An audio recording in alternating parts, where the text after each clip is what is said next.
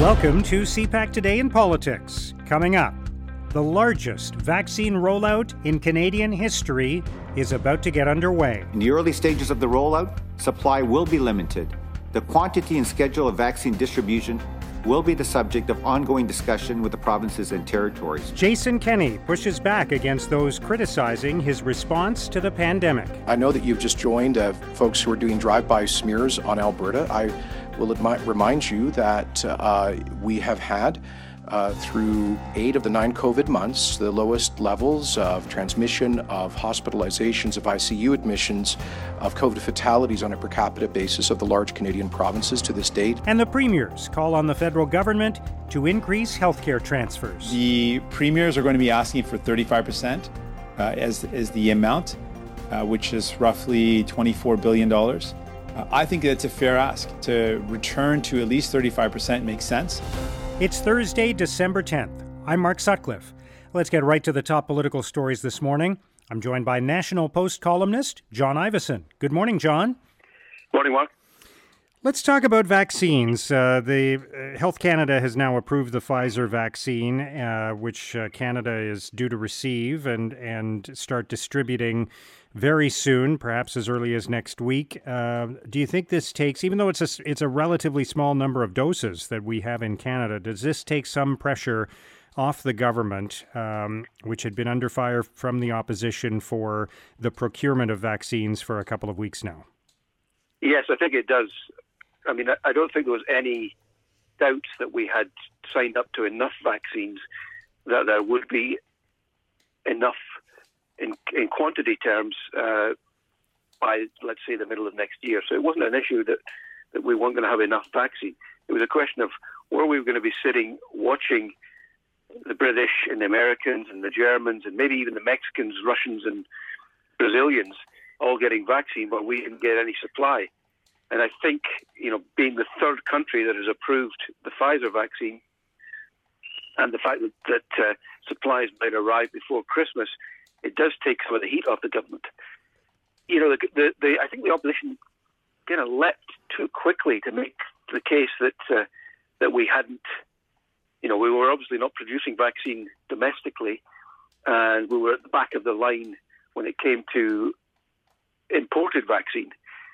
And the government didn't disabuse anybody of that notion. I mean, it made it sound like we were going to have a real problem getting supplies. So I suppose it's always better to under-promise and over-deliver. But it sounds like they were almost as surprised as anybody else that we've got this vaccine arriving before Christmas that is going to be in people's arms. So I think it's a very good news story for them, and maybe a cautionary tale for the opposition not to be too eager to embarrass the government and then find out that the government has actually lived up to some of its promises. Yeah, it's interesting, though, because as I mentioned, it's a relatively small number of doses, 250,000 doses, which means 125,000 people out of 35 million receiving the double dose required to immunize them. And so it's more the fact that there are some vaccines in Canada as opposed to there being no vaccines while other countries have it, than the actual number of vaccines, right? Right, and I think we're going to be vaccinating the most vulnerable in our population, which was always the concern. They've also laid out the rollout plan, which suggests that by September or so, we're going to have 50% of the population vaccinated. So, and by that stage, you're starting to get to herd immunity status. So, I think at this stage, it looks a lot better than it did a couple of weeks ago from the government's point of view.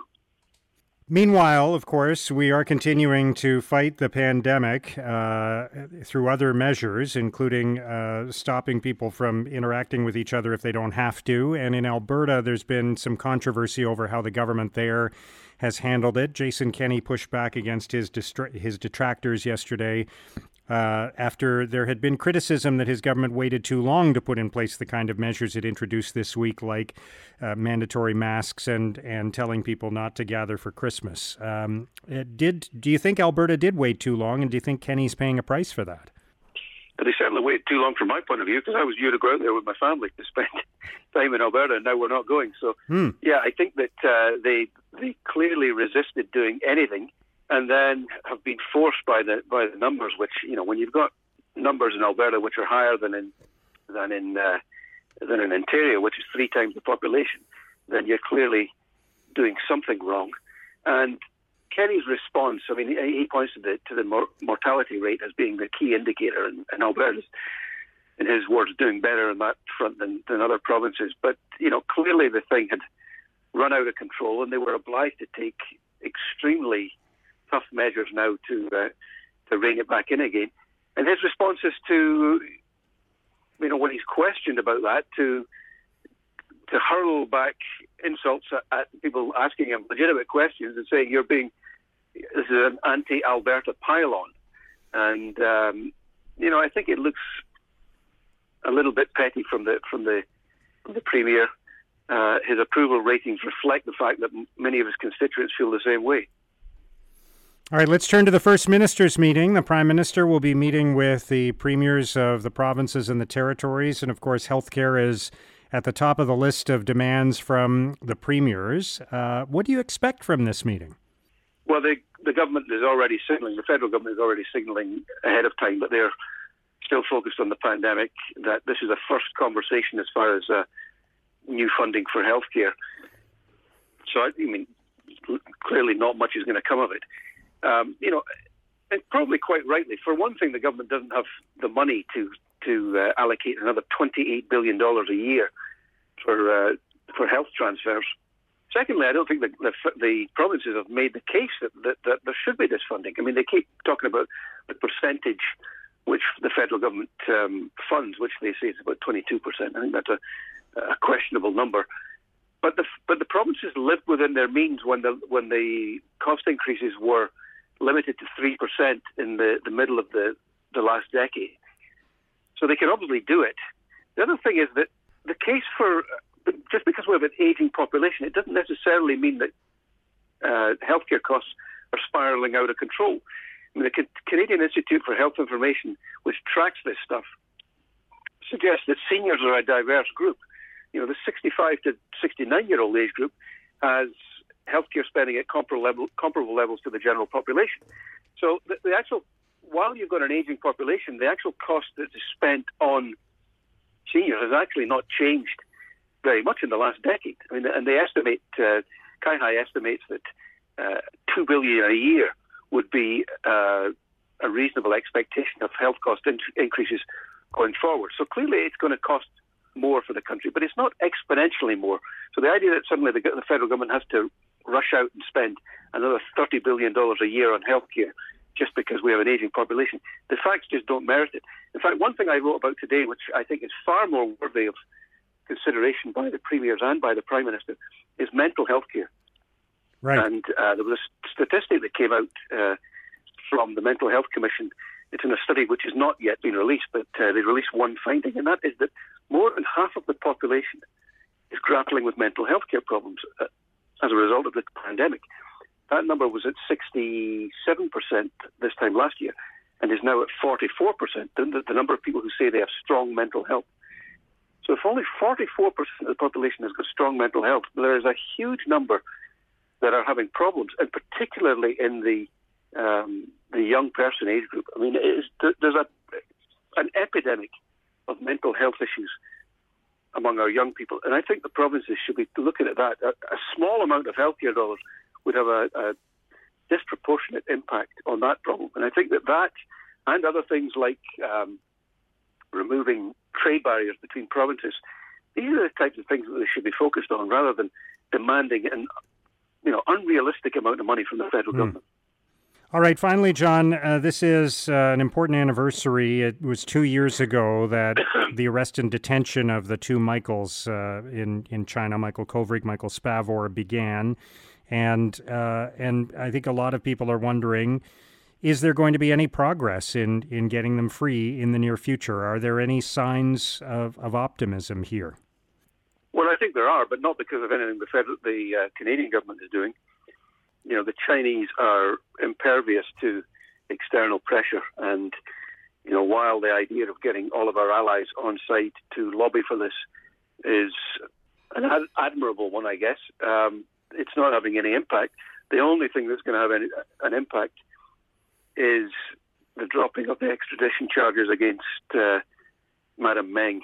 I mean, I think that if the US was to drop those charges in some kind of plea bargain where she admits some kind of guilt, then that would have an impact on Spavor and Kovrig, even though the Chinese government obviously says these cases are unrelated.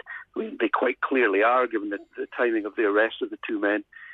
So I think there are causes for some optimism. It's a desperate situation for them, but I think that certainly by this time next year they will be out. Let's hope you're right. John, thank you so much for joining us today. I appreciate it.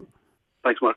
That's John Ivison of the National Post. In the early stages of the rollout, supply will be limited. The quantity and schedule of vaccine distribution will be the subject of ongoing discussion with the provinces and territories. Now, here's what political columnists and commentators are writing about today. At Maclean's, Michael Freeman argues Canada's vaccine rollout won't be easy. Freeman writes, "The first hurdle will be actually securing enough doses. But the problems don't stop there. Where will the vaccines be stored? How will governments prevent theft? Will the feds conscript airlines to fly shipments across the country? Of course, none of this will matter if Canadian institutions can't convince the public to take the thing in the first place."